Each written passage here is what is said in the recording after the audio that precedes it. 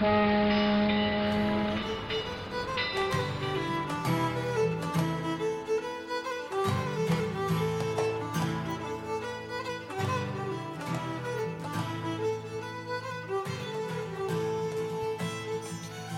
to another episode of Titanic Minute, your daily podcast where we discuss movie Titanic minute by minute. And I'm joined by my good friends, Elevator Joe Parader and Pedestrianette Duff. Oh, Yeah. deep cut there. Yeah.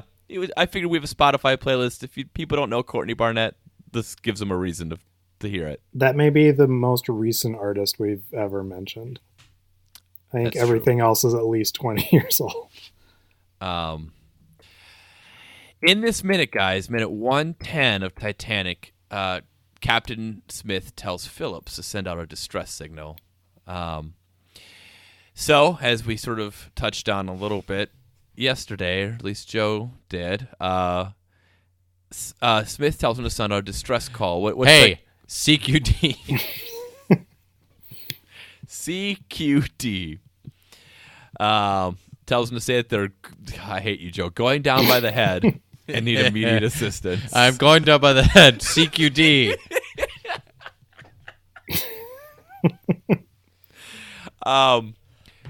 Whom among us in distress haven't sent out a CQD?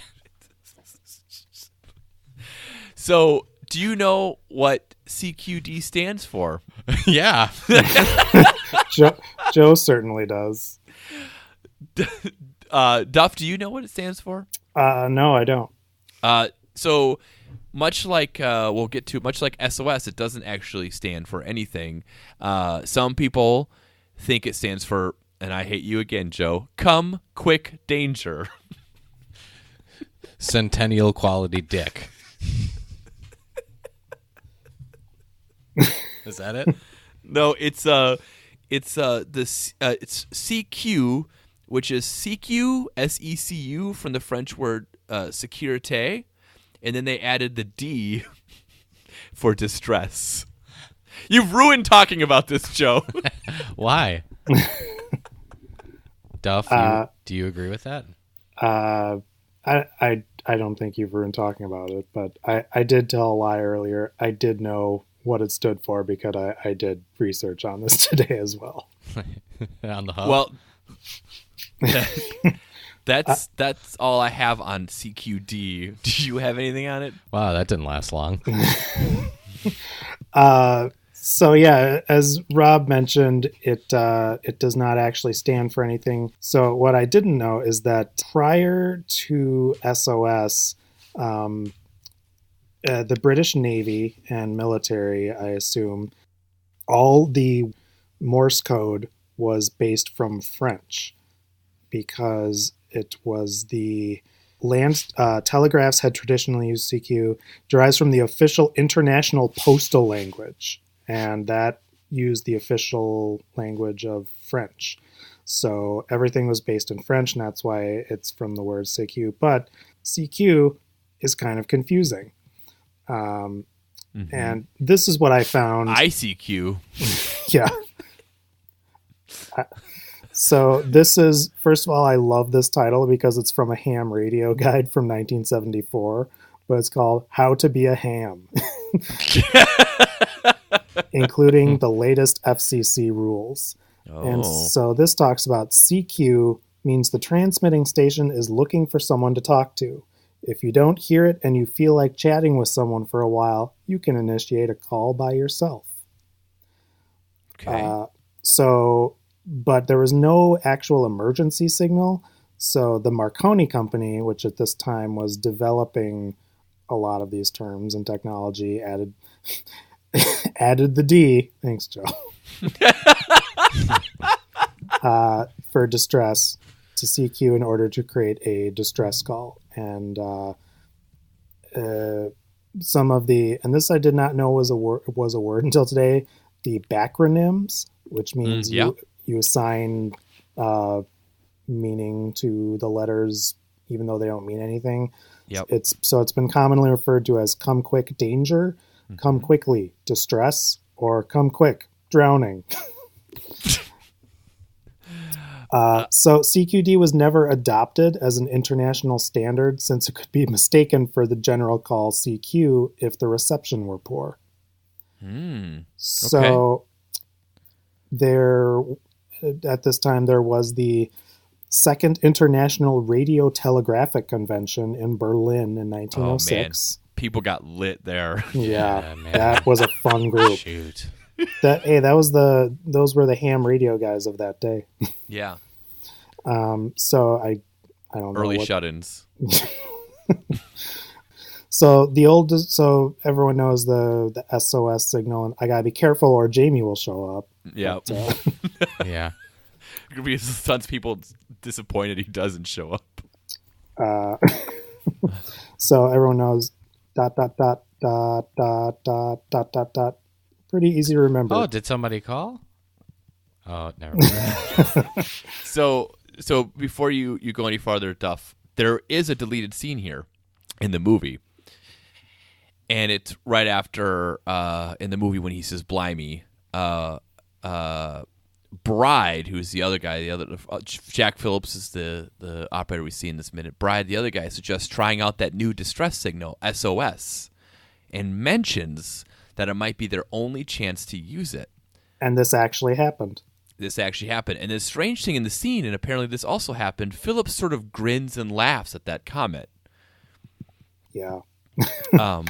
So they did use SOS, and they alternated between CQD and SOS as they went through it. And people, and including myself, thought that Titanic, it's sort of discussed that Titanic was the first time that SOS was used, and that is not true. Yeah, it was a couple of years earlier. Pretty close, but it was like, 1908, 1909? It was 1909, yep. So it's pretty funny because, we've had, there's browser wars and standards wars, console wars and things. This was the Morse code wars. And did you read any of the backronyms for SOS? I didn't write those down. The most common is Save Our Ship, I think. Yeah, Save Our Souls or Save Our Ship. Yeah. So yeah, CQD. I got a couple fun facts. Really, Okay. We haven't. Hopefully, no one has just fallen asleep. But I'm really interested in the FCC and telecommunications history and things like that. Joe seems engaged. Yeah. I'm So, listening. Here's a fun fact Why about. he's saying the interesting things. I'm listening to him. So Marconi was offered free passage on Titanic, but he opted to take the Lusitania 3 days earlier, which did not sink. And then he started the Marconi Grill. God, I hate you so much. I could not find a citation for this, so I don't know if it's true, but supposedly Marconi was going to take Titanic back to Europe. Two other fun facts, and this is about the end of Morse code. So Morse code was used by the French until 1997, and the final message they transmitted was, "Calling all. This is our last cry before our eternal silence."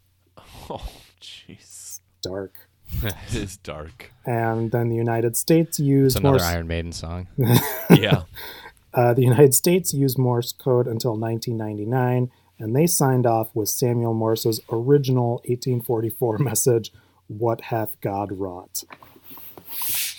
Wow. So what do they do now? I don't Just know. I assume Voice it's communication? I assume it's digital. Yeah. Text. VoIP, Snapchat. I have a I'm how did they sinking, die? LOL. CQD. How did they die? We have two gentlemen here in the in this room. We have Jack Phillips and we have Harold Bride. Let's start with Harold Bride. His story is pretty amazing. The wireless power was almost out when Captain Smith arrived and told the men that they had done their duty and that they were relieved. Jack Phillips continued working while Bride gathered some money and personal belongings. When his back was turned, a crew member had sneaked in and was taking Jack Phillips's life vest. Bride saw that, grabbed the man while Phillips stood up and knocked the crew member out. Water was coming on the boat deck as they ran out of the wireless room, and Bride began helping remove one of the last two lifeboats, which was Collapsible Boat B, off the roof of the officers' quarters. The crew was unable to launch the boat before it was washed off the deck upside down. Bride was also washed off the deck and found himself beneath the overturned boat. He swam out from under and climbed onto the boat, on which he and 15 other men were able to survive, although the collapsible was waterlogged and slowly sinking. Bride and the others on Collapsible B were later assisted into other lifeboats and were eventually taken aboard the RMS Carpathia. He died at the age of 66 in 1956 from lung cancer. So quite an amazing story for him. Jack Phillips, the other guy in the wireless room, he was only 25 years old. He actually never tried to save himself, and he just kept trying to send messages to other ships. So he went down with the ship. It's pretty noble. Yeah. I feel like this would be our job if we were on Titanic. We'd be the messenger boys. Yeah, probably. And then we cut back to the deck here. Do you guys have anything else from the wireless room? No. And we see the crew is working at getting the lifeboats ready. These davits that we see here, these are real davits that they had to build that actually had to be able to raise and lower lifeboats with people in them. So it's a prop, but it's not actually a prop because they actually really have to use it and train people who are on the set on how to use these davits. The gear for the lifeboats, it was made by the same company for the movie and for the actual Titanic. Wow. Victor Garber, he plays Thomas Andrews, and there's a story in the commentary where whoever the casting behind casting in Titanic were like, "Hey, I have the perfect person for Thomas Andrews. It's Victor Garber. I will send you his tape." And so they're like, "Oh, great," and they get the tape and they watch it, and they were like, "This is terrible." There's just no way. So they got back on the phone with the casting agent, and they're like, "Yeah, we gotta find a new Thomas Andrews. This is terrible." And she was like, "What are you talking about?" And he's like, "What is he doing in this bow tie? It's awful." And she's like, "Oh no, I must have sent you the wrong tape." So she had somehow had the tape, and it wasn't actually even Victor Garber. It was someone else that they had mislabeled, and he almost didn't get the part because of that. It's a good agent right there. Now I'm wondering who it was that they got. Oh, that's good. Someone wearing a bow tie in 1999, that would be awful. It was Gilbert Gottfried. Hello. I was going to guess George F. Will. George Will? The pundit? Yes. Oh, okay. I just Foghorn. Wow. I just immediately associate bow ties with bad pundits and conservative commentators. It's Tucker Carlson. Tucker, yes. Before we end this, I have a casting rumor, guys. We always do this for Rose, Maggie Gyllenhaal. Oh, I like Maggie Gyllenhaal. I do too. Remember how mean people were to her when The Dark Knight came out? Why were they mean to her?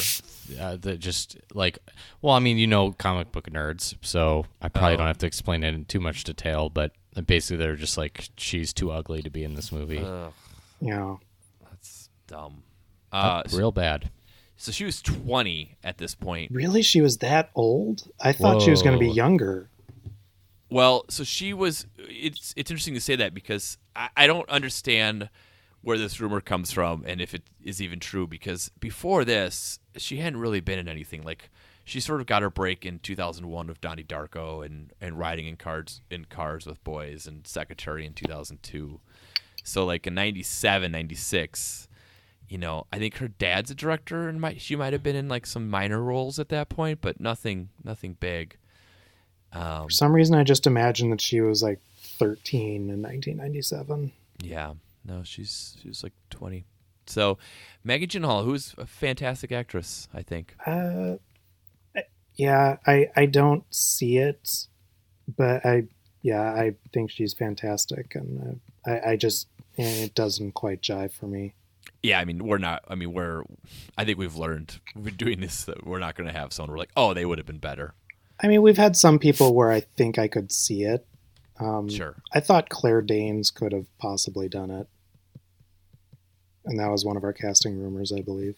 Yeah, it was. All right, guys. Happy hour, minute 110. Do you feel boat happy? Sinking. Obviously, this minute sort of ends with Andrew's just sort of like he looks upset. He's very rushed, and we'll find out next week. You have to wait on the edge of your seat here on what he's so upset about. All right, guys, is that it? We did it. Duff, did it. That's it. CQD. Have a good weekend.